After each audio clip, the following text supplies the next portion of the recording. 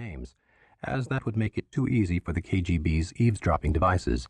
In fact, Soviet acquaintances rarely identify themselves at all, leaving you to guess who is at the other end of the line. "Where are you?" I asked. I was pleased to hear from Misha, for I wanted to say goodbye and give him some books he had asked for. "I'm at the airport on my way back to Frunze, but I'll be back next weekend and I'd like to see you." "Fine," I replied, relieved that I did not have to go out that evening. "Give me a call. I've got something for you." As it turned out, Misha had something for me, too. I had first met Misha, Mikhail Luzin, more than 4 years earlier, in March 1982, in a restaurant in Frunze. I was on assignment to the Muslim Republic of Kyrgyzia in Soviet Central Asia with my colleague Jim Gallagher of the Chicago Tribune. The region was of particular interest to journalists because of its high birth rate. Its population threatened to outnumber that of European Russia by the year 2000. Also, Kyrgyzia was close to Afghanistan, and we hoped to discover how the Muslim population in the Soviet Union viewed the guerrilla war, then in its third year. We were staying at the Alito Hotel, a pretentious, unimaginative place. The evening of our arrival, we went down for a late dinner. The dining room was like most Soviet restaurants that cater to foreigners. First to be seated in the cavernous room were the overseas visitors with their hard currency. The rest of the diners that evening appeared to be townspeople, and I was sure they had waited in line for hours for the chance to eat a better-than-average meal, dance to the deafening band, and watch or perhaps even talk to foreigners. As we were finishing our meal, a tall young man at the next table left his companions and approached us. His features were unmistakably Russian. The high, broad cheekbones, the slightly ruddy complexion, the blonde hair. His teeth were unusually white and straight. Soviet dentistry is decades behind that in the United States.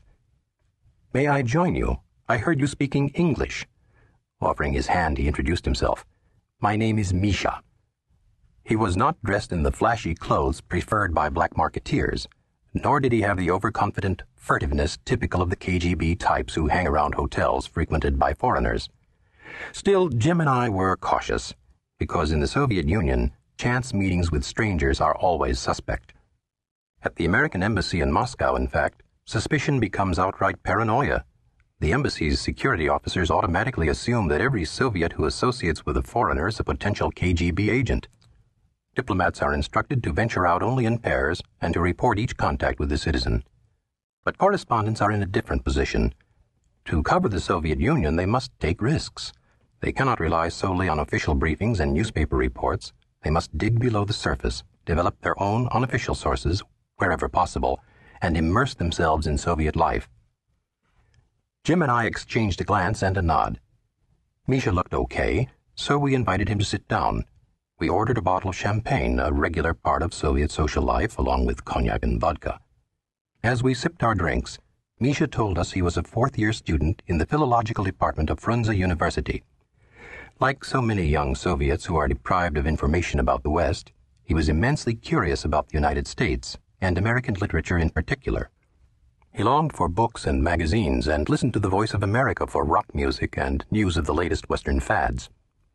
Our conversation ranged over a host of political issues, from the troubles in Poland to the Soviet Union's relations with China, which in Kyrgyzia lies to the south, just beyond the Tian Shan Mountains.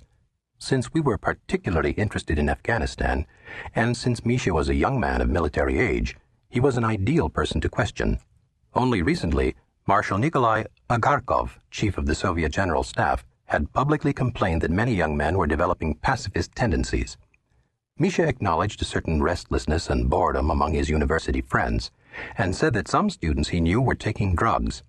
He described poppy growing near Kyrgyzia's Lake Issyk-Kul and the black market trade in pot with Moscow. A joint, he said, would bring 1 ruble on the streets of the capital. "Our life is so boring that some people try to make it more interesting with narcotics. They aren't exactly imitating Western ways, but they think they're giving meaning to their lives." But when discussing the Afghan war itself, Misha's views were more orthodox. He gave us the party line.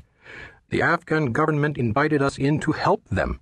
Our military is very strong, and that's what counts. In Afghanistan, we will win. We will crush them. Our people are very patriotic, and we believe in our government." Despite his clear acceptance of the Soviet position, there was something very likable about Misha.